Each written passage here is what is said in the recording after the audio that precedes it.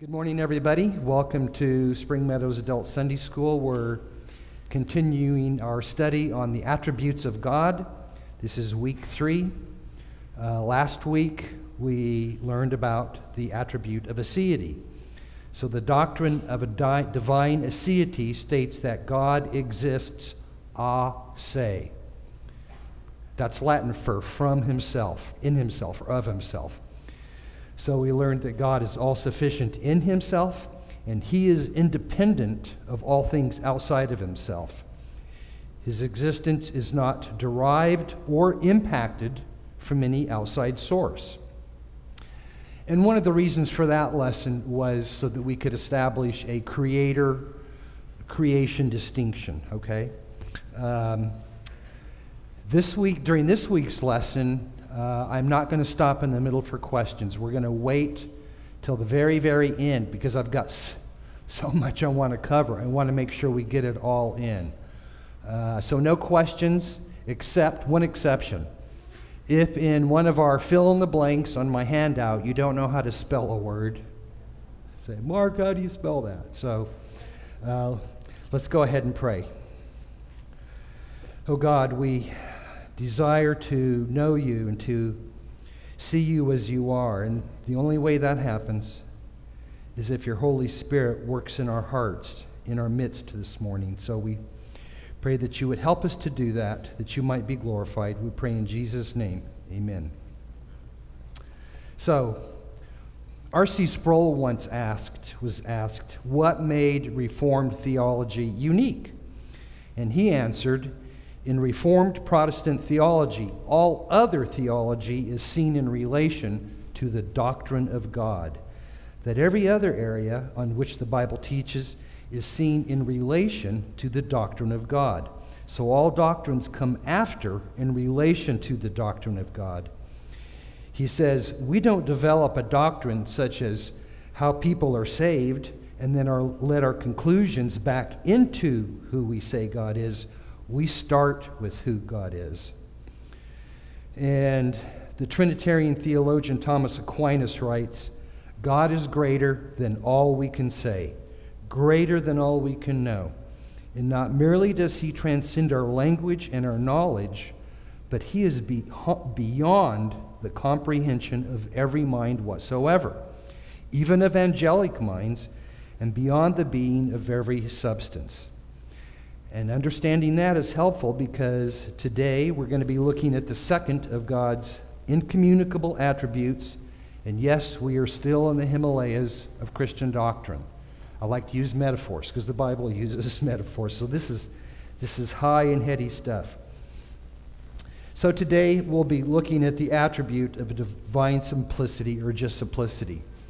And one of the important things about this lesson involves a lot of grammar of speech about God. So when we're looking at God and you're asking questions about God or you're reading about God, it's good to understand the grammar of God. Here's a real simple example. In the Trinity, we have one what and three whos. The what is what we're studying, the attributes, the essence, the nature, the one God. Three whos, Father, Son, and Holy Spirit. So simple grammar, but I'll be reinforcing that as we go along. So this is number 1 in your handout.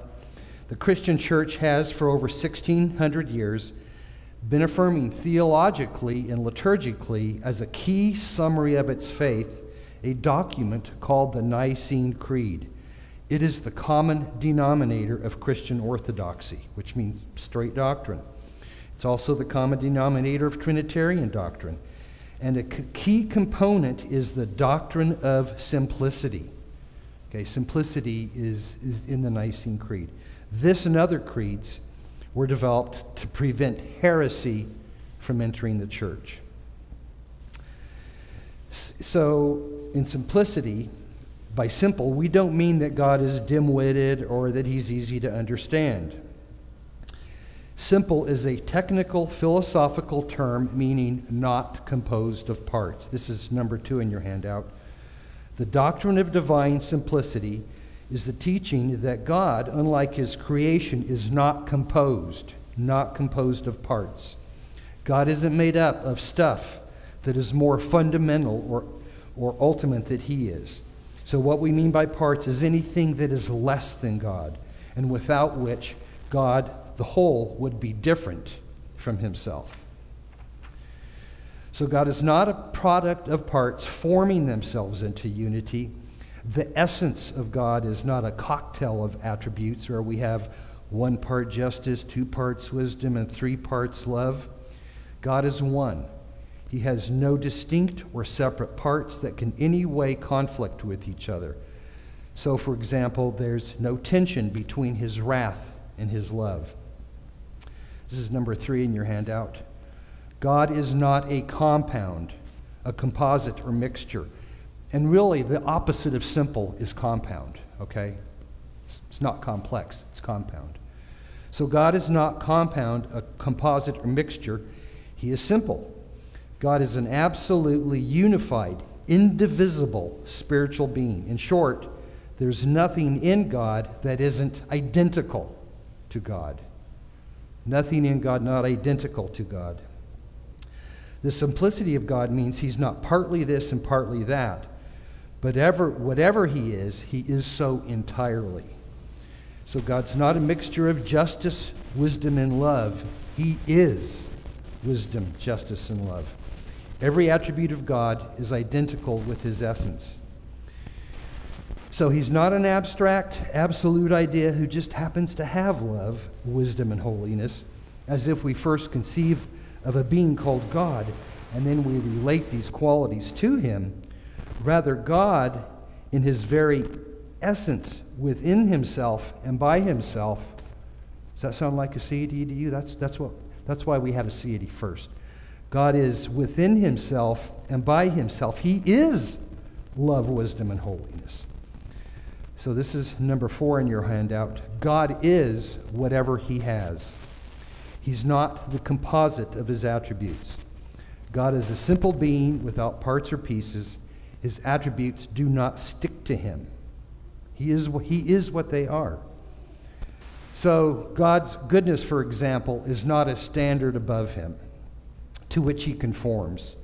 Rather, his goodness is everything that he is and does. It is God himself who serves as the standard as goodness for himself and for the world. He is, therefore, his own goodness. This is number 5 on your handout. Each attribute describes the whole nature of God.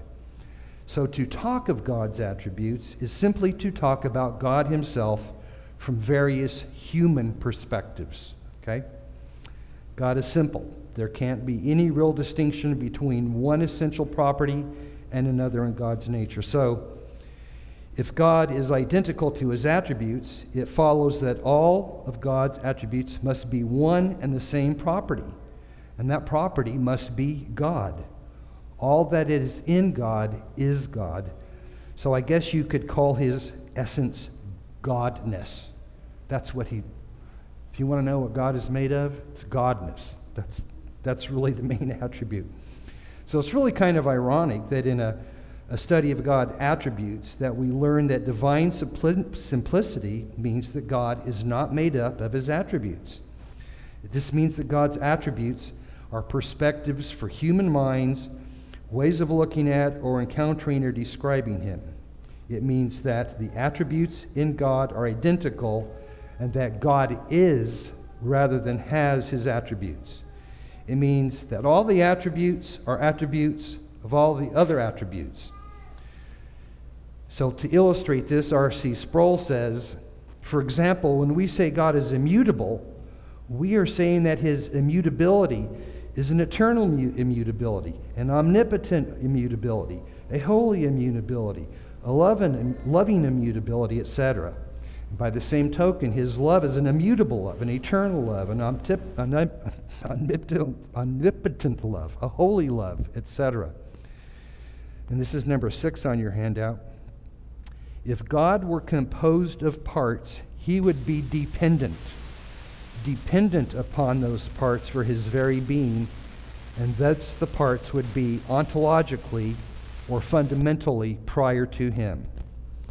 So, for example, there could be nothing such as love prior to God, Love did not predate God's existence.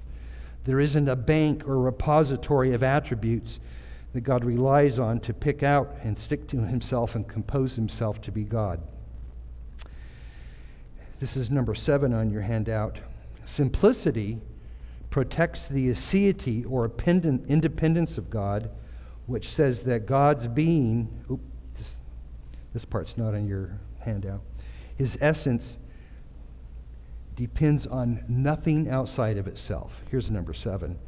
Simplicity denies that God has parts or is like a completed Lego set, because this would imply that God participates in things that are outside of the divine nature as part of his essential being.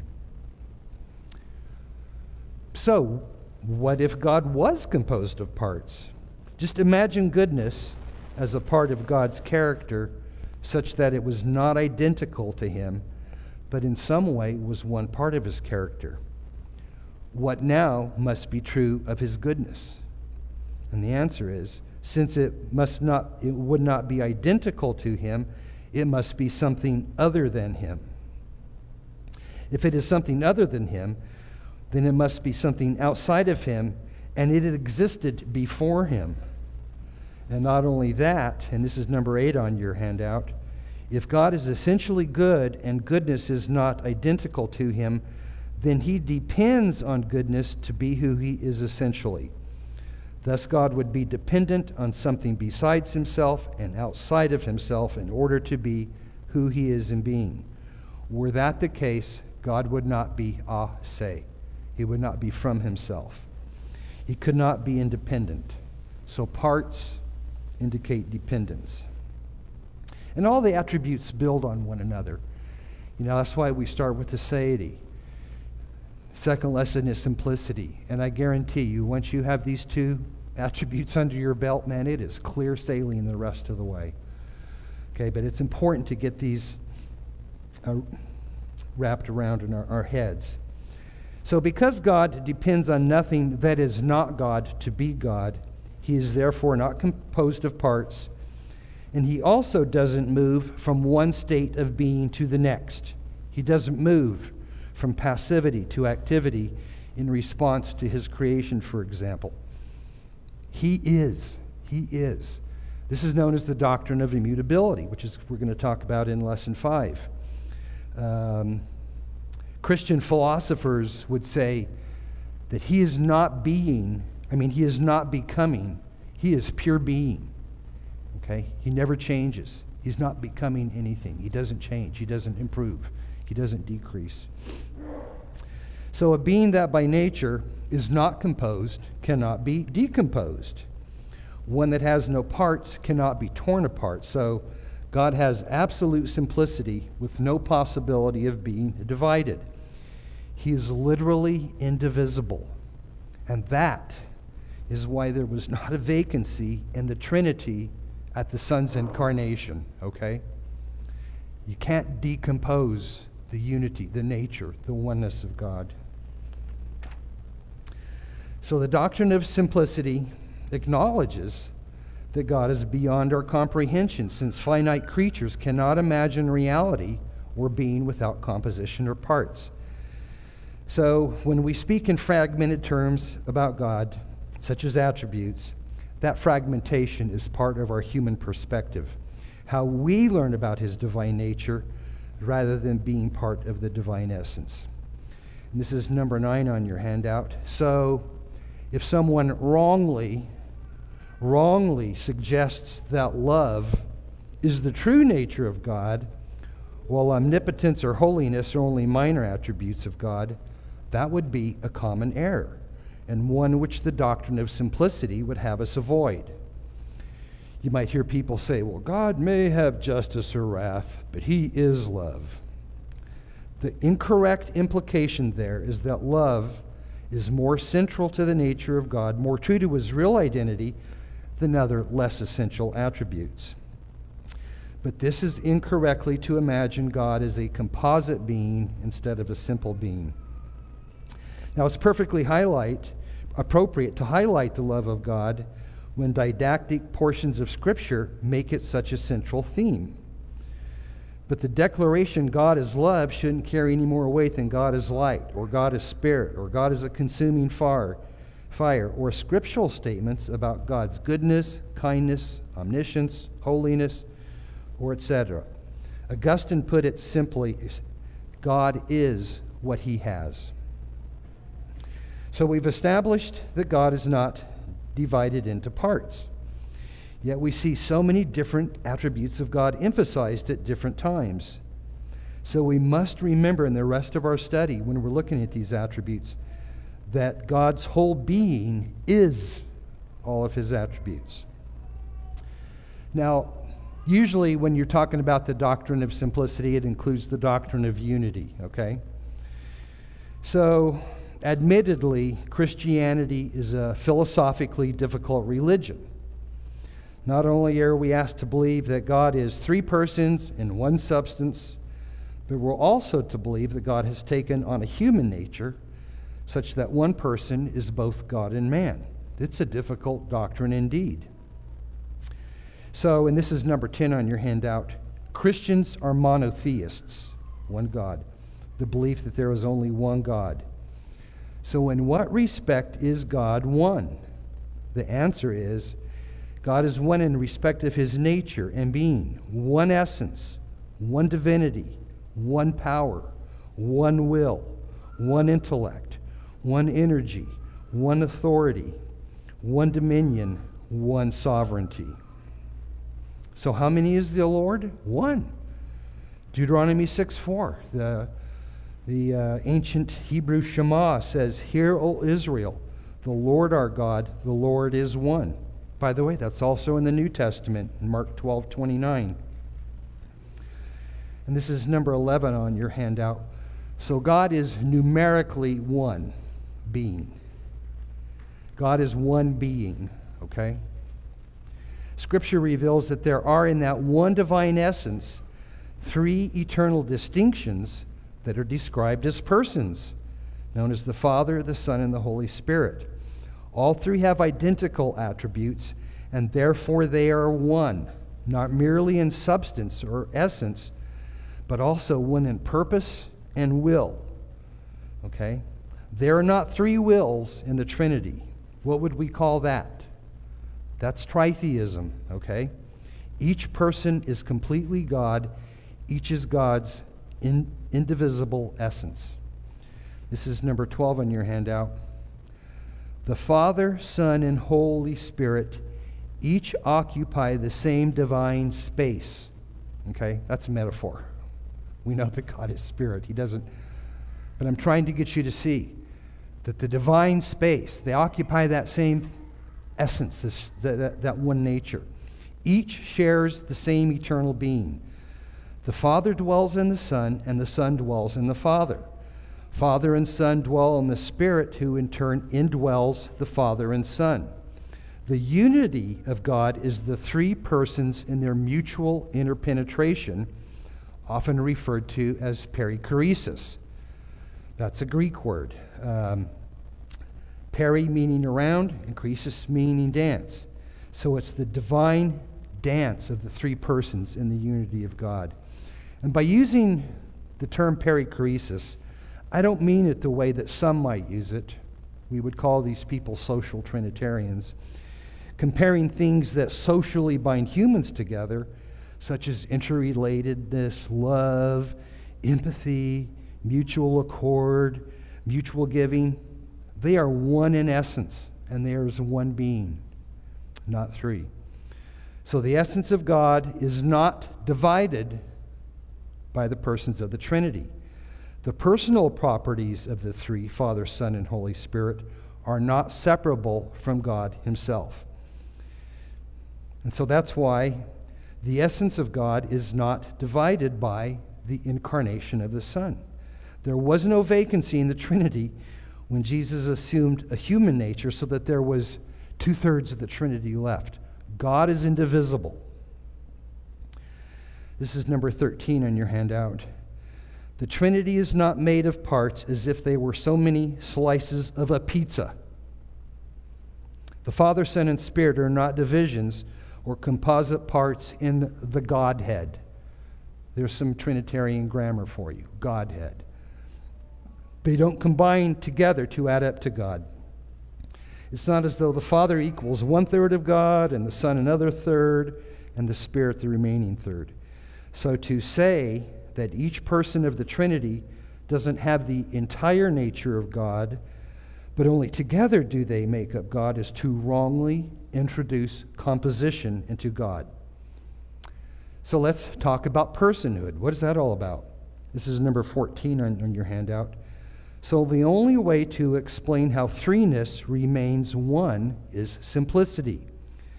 The doctrine of divine simplicity protects the integrity and the unity of God's essence and prevents us from calling personality or personhood a divine attribute. We must hold to the unity of the divine essence as well as the distinction. That's a big word. The distinction of persons in the unity. There is distinction, okay? So the description persons, when we talk about the Trinity, should not be understood as we might analyze the term in common usage today, where in order to be a person, you must be a unique and discrete individual separated from other persons with a unique consciousness and will. R.C. Sproul says, the term person does not mean a distinction in essence, but a different subsistence. S-U-B-S-I-S-T-E-N-C-E in the Godhead. The word person is equivalent to the word subsistence. Okay? In this word we have the prefix sub with the root word sisto. So subsistence literally means to stand under. Okay? Each person of the Trinity subsists or exists under the pure essence of deity. Subsistence is a difference within the scope of being, not a separate being or essence. All the persons in the Godhead have all the attributes of deity. Ordinarily, I would take a break here and answer questions, but we got too much to cover. So all three persons of the Trinity must be described as having not only coessence, but also co-equality and coexistence. The persons are distinguished from each other. Distinction and distinguish them is great, but not divided. They coexist as one God in simplicity of being, equal in rank, equal in power, equal in glory, equal in majesty. If God were divisible, we might be tempted to veer off into tritheism. That's where you have three gods. The one uncompounded simple being exists in three persons, not three people. So the term person ultimately indicates this one is not that one. Okay? Hence the term person does signify real distinction. This is number 15 on your handout. So the easiest way to distinguish the three persons of the Trinity is how they eternally relate to one another. Their interrelatedness, okay? By the Father's paternity, by the Son's generation, and by the Spirit's procession or being sent. They can also be distinguished by their names, but they exist from eternity in each other, not separate from and alongside each other. Each of the three persons is distinct. Okay, distinct person, all the while being identical and equal to the one God. There is distinction, there is difference, and there is identity. But you wouldn't say Jesus is part of God. We say Jesus is God. Unfortunately, the language of persons has given way to conceptions like each person is a distinct people, you know. This is number 16 on your handout. The Christian view of God is, as the Athanasian Creed states, we worship one God in Trinity and Trinity in unity, neither confounding the persons nor dividing the substance. That's where people will have a lot of heresy, when they start dividing the substance of the Trinity. For there is one person of the Father, another of the Son, another of the Holy Ghost. But the Godhead of the Father, of the Son, and the Holy Ghost is all one. The glory co-equal, the majesty co-eternal.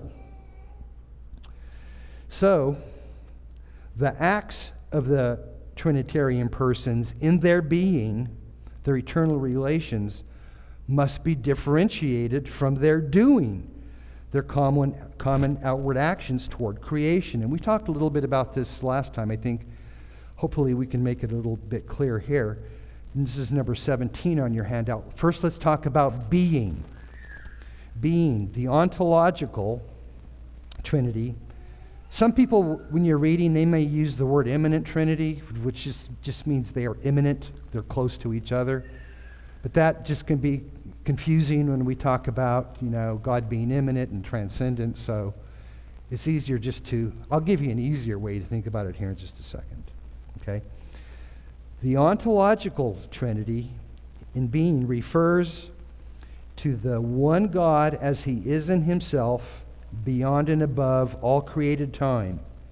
The Trinity is the persons exist within their eternal relations to each other, their inner life. Okay? Also known as opera ad intra. And I really want you to get that term under your belt. Okay?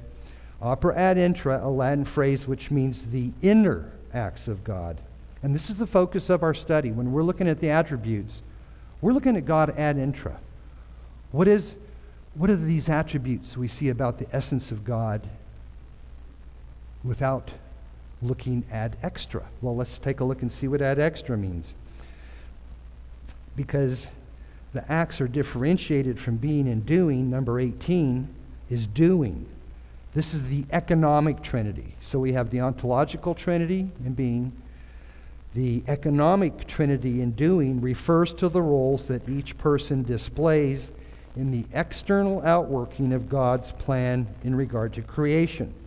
This is also known as opera ad extra. So if someone makes a statement about God, one of the things we might ask, do you mean ad intra or ad extra? You see how this grammar becomes important, okay? So opera ad extra, the Latin phrase which means the external effect, acts of God. Opera means act, okay? Those activities by which the Trinity is manifested outwardly in regard to creation and consummation, or creation, redemption, and consummation. The economic Trinity is God revealed under the conditions of time, sin, and incarnation when Jesus took flesh. So one of the things we don't want to do is project God's being when discussing attributes project doing up to being. It's important, okay? That distinction.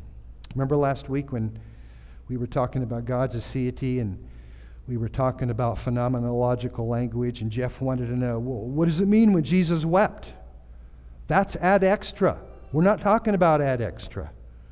We're talking, because that was Jesus' human nature, okay? So when we talk about ad intra, those are God in his being. This is number 19 on your handout. So there's complete equality within the ontological Trinity, and yet there's clearly an ordering of roles within the economic Trinity, with the incarnate Son taking the position of submission to the Father. And this is number 20 on your handout. So as God is 1 and 3, so God acts. This is the doing. God acts as 1 and 3. This is known as the doctrine of inseparable operations. Okay? This teaches that because each of the three persons in the Trinity are one God, each person of the Trinity is operative in all of God's external works, opera ad extra, from creation through redemption to consummation. In other words, the external works of God are undivided. You may have never heard of this before. It's important to protect the unity of God, okay? So we must remember that all of God's acts are triune acts, even the ones we typically associate with one of the persons. So the three act in an indivisible way, but not an indistinct way. There is distinction. And this is number 21 in your handout. And so while their works cannot be divided, they can be distinguished. Distinguishing the acts of the persons from one another is known as the doctrine of appropriation. And if you're doing research on this, you might also see it as the doctrine of mission. Okay? The doctrine of inseparable operations must always be accompanied by the doctrine of appropriations. The two complement one another. You can't talk about doctrine of inseparable operations without the doctrine of appropriations. Now, the doctrine of appropriation helps us understand that each person is involved in everything God does that is appropriate to that person. Okay? Every action of God, ad extra, is from the Father, through the Son, and in the Spirit. Each person exercises the same divine attributes, but each does so in a manner fitting to his unique personal properties. This is 22 in your handout. For example, the incarnation is of the Son. It's attributed to the Son, okay? It's appropriated in Scripture. But it is by the Trinity. Okay, that's the doctrine of inseparable operations. That is, Father, Son, and Spirit brought about the incarnation of the Son. The three persons of the Trinity effect this work of incarnation, but only one person truly puts on the flesh. So in the incarnation of the Son alone, the Son is not alone. Everything about the reality of the incarnation was worked by the one God in three persons. Herman Bavinck says, all God's outward works are common to the three persons. God's works ad extra, see how important it is to learn this stuff? Ad extra are indivisible, though the order and distinction of the persons is preserved. Reformed theologians would say it like this: the Father justifies effectively, the Son meritoriously, the Holy Spirit applicationally. Another interesting, this is one I just discovered on my own, is the resurrection of Christ is appropriated or attributed distinctly in Scripture to each of the persons. So, for example, the resurrection is attributed to the Father in Acts 2:24. Resurrection is attributed to the Son in John 10:17-18, and to the Holy Spirit in 1 Peter 3:18. But it was Christ that was resurrected. So we don't want division, but we can have distinction. Classic Trinitarian theology even has a Latin saying. It says, and you can Google this if you want, if you can spell it. Opera Trinitatis ad extra sunt indivisia means the works of the Trinity on the outside are indivisible. So this notion of unity of operation is what distinguishes Christians from tritheists. So just as Father, Son, and Spirit, Holy Spirit are inseparable, so they work inseparably, in harmony. This is number 23 in your handout. And once we understand that the persons of the Trinity are not individuals with separate centers of consciousness and will, as human persons are, we realize that the mystery of the Trinity is beyond human comprehension. But we believe it without knowing how it can be, okay? Our contemplation, this side of eternity, will constantly flicker between the unity and the Trinity of God. And eventually we get to the point where it's beyond all human comprehension because there is mystery. And let me tell you, the atheist philosophers hate it when we throw down the mystery card. They hate it, okay? But there is mystery. That's why we say God is incomprehensible. He's ineffable. There's things God just hasn't revealed, and because of that, we believe it by faith. So let's look at a couple of objections to, the first objection is the way we throw down the mystery card, There's mystery. I can't explain it. It's beyond my comprehension. Here's a couple of other objections in answer to the doctrine of simplicity. Some people might complain, well, the doctrine of divine simplicity is not biblical. There's no verse that explicitly teaches that God is simple. True. There is no single verse declaring God is simple. But there is a ton of Scripture, when looked at together, shows that it is the only way to coherently hold on to all the Bible's other declarations about God. Catholicism and all the major Protestant confessions declare divine simplicity. And they do so by looking at Scripture verses such as, the Lord our God is one, in Deuteronomy 6:4. Or there is no God but one in 1 Corinthians 8:6, or in 1 Timothy 2:5. Or God is love in 1 John 4:8. Or God is light in 1 John 1:5. Or God is spirit in John 4:24. Or God is a consuming fire in Hebrews 12:29. Or God has no variation or shadow due to change in James 1:17. Or where it says, I, the Lord, do not change in Malachi 3:6. Or where it says, he gives to all but receives from none in Acts 17:25. Or where it says, for from him and through him and to him are all things in Romans 11:36.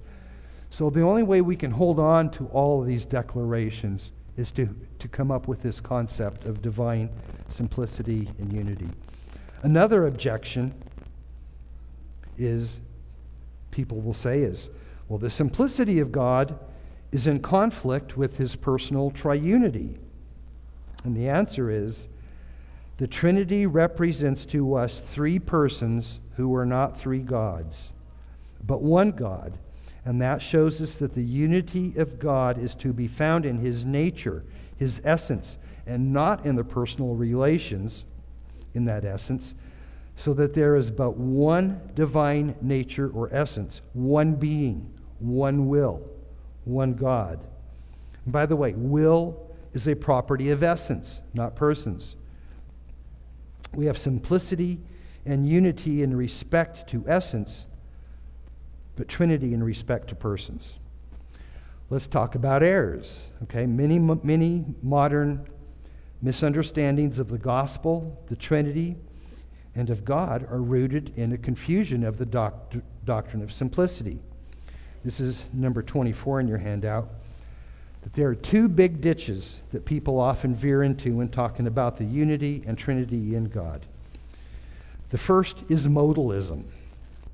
This is where we have one God with one person with three modes, okay, or drama masks representing each person of the Trinity.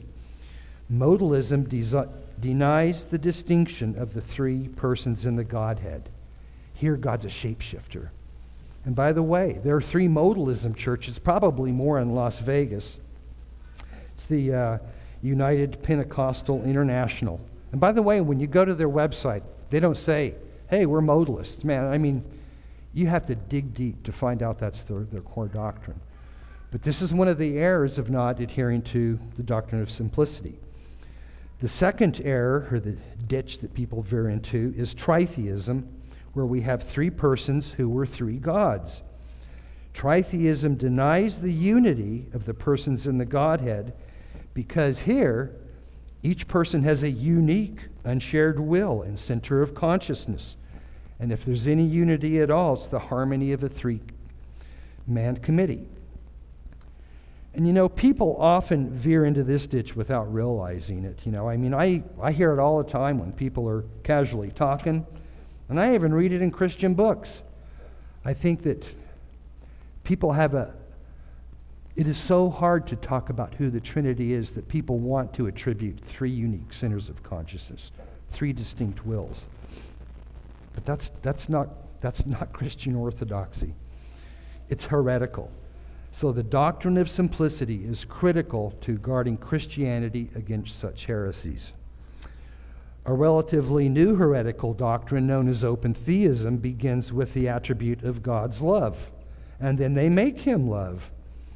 So yes, God is love, but the opposite is what they really promote. Love is God. Everything for them is determined by love, and all else is trumped by it. So thoughts of wrath, judgment, or justice are pushed to the side or ignored in favor of a God who forgives but never condemns. And this is number 25 on your handout. Understanding God's simplicity prevents people from describing God's nature and essence as one would approach a buffet, picking and choosing those attributes that seem tasteful and passing on those which seem impalpable. And by the way, that's not the only problem with open theism. We're not done with them. We're going to be talking about them in future lessons. Another recent error, even in Reformed circles, regarding the Trinity is known as the eternal subordination of the Son. You might see it as ESS or EFS, eternal functional subordination. This is where Christ's human will is projected onto his divine will. Okay? So people are saying that Christ ad intra is eternally, functionally subordinate to the Father. That's wrong. The doctrine of divine simplicity refutes that, okay? It's an obvious error because there's only one will in the essence of the eternal God, okay? Where no person is subordinate to the others. This is number 26 on your handout. So it is a common but very bad error to conflate and to project characteristics and attributes of Christ's human nature back onto the eternal divine nature of the Son. This violates simplicity because this action splits and divides the simple essence of God. And today there's just an onslaught of novel and innovative theology that wants to deny that God is simple. And maybe you haven't been touched by it, but let me tell you something.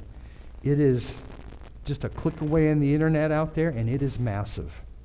It is massive. I mean, we are struggling to hold on to this doctrine of divine simplicity. A lot of the modern evangelical churches, it is really hard to tell what they think about the unity or the Trinity of God.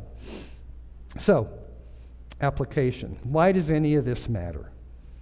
Because the doctrine of divine unity and divine simplicity are central to an Orthodox Christian confession of the Trinity. Because it helps us think about the true and triune God in his saving action. It helps us become better readers of Scripture. It helps us to recognize bad theology. And it helps us to worship one God in Trinity and Trinity in unity. This is number 27 on your handout.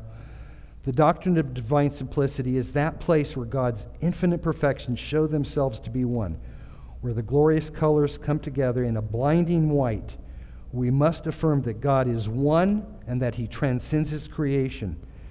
If God was not simple, he could get stronger or weaker, or could discover new truth he did not know before, or he could forget knowledge he once possessed. Divine simplicity protects other important components of the doctrine of God, especially divine aseity, which we studied that last week. It protects divine immutability, that God cannot fundamentally change. So simplicity means that the promise of salvation is unchanging. It's that simple. Okay? So what's at stake if we deny God is simple? The gospel.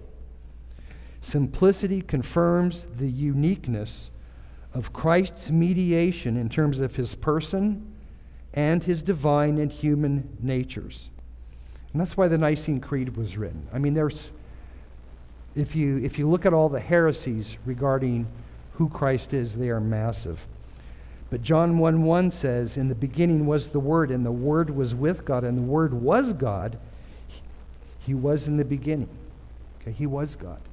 Then 1 Timothy 2:5 says, "For there is one God, and there is one mediator between God and men, the man, Jesus Christ." So Jesus is the God-man. That is God incarnate, truly God and truly human. So in order to bring reconciliation between God and humanity, the second person of the Trinity united to himself a human nature. The incarnation means that Christ, having two natures and two wills, he has a divine will and a human will, that only he has the qualifications to bring about reconciliation. He represents both sides perfectly.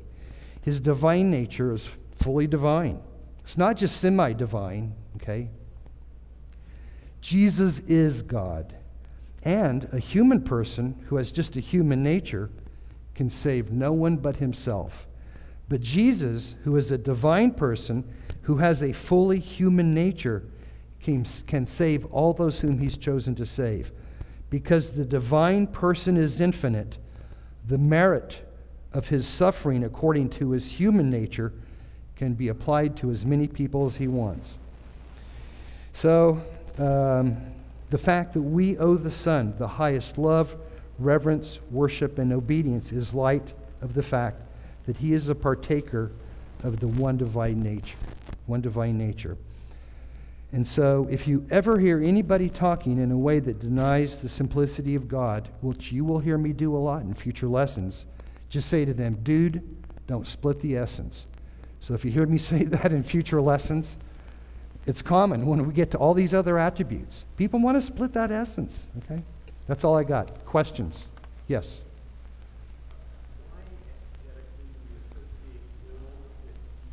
Rather than personhood, it seemed, yeah. It's a very common error, okay? Sorry, the question was, why exegetically do we associate will with being rather than personhood? It seems like saying that God has three wills is tritheism only if we first and foremost associate will with being. I'll tell you why, because it's not commonly taught, okay? An example to allow people to have this in their mind, this concept of three persons in one being, it's commonly just assumed. In fact, I've been to Christian websites that say God has three wills. But when you look at classical Christian theism, R.C. Sproul, I mean, when you look at this, all the theologians and philosophers, God has one will. This is, I understand the tension there, but God is one in being, okay? It's hard to, I hate to burst your bubble, but that's the way it is. I totally get it. Any other questions? Yes. Go ahead, go back there. We'll get you next. So I've been coming to this church for about a half a year, and I don't believe that we've ever recited the Nicene Creed or even the Apostles' Creed. Is there a reason? I'm not a leader in this church, so... Oh. Well, you could be. I think she says we have, so...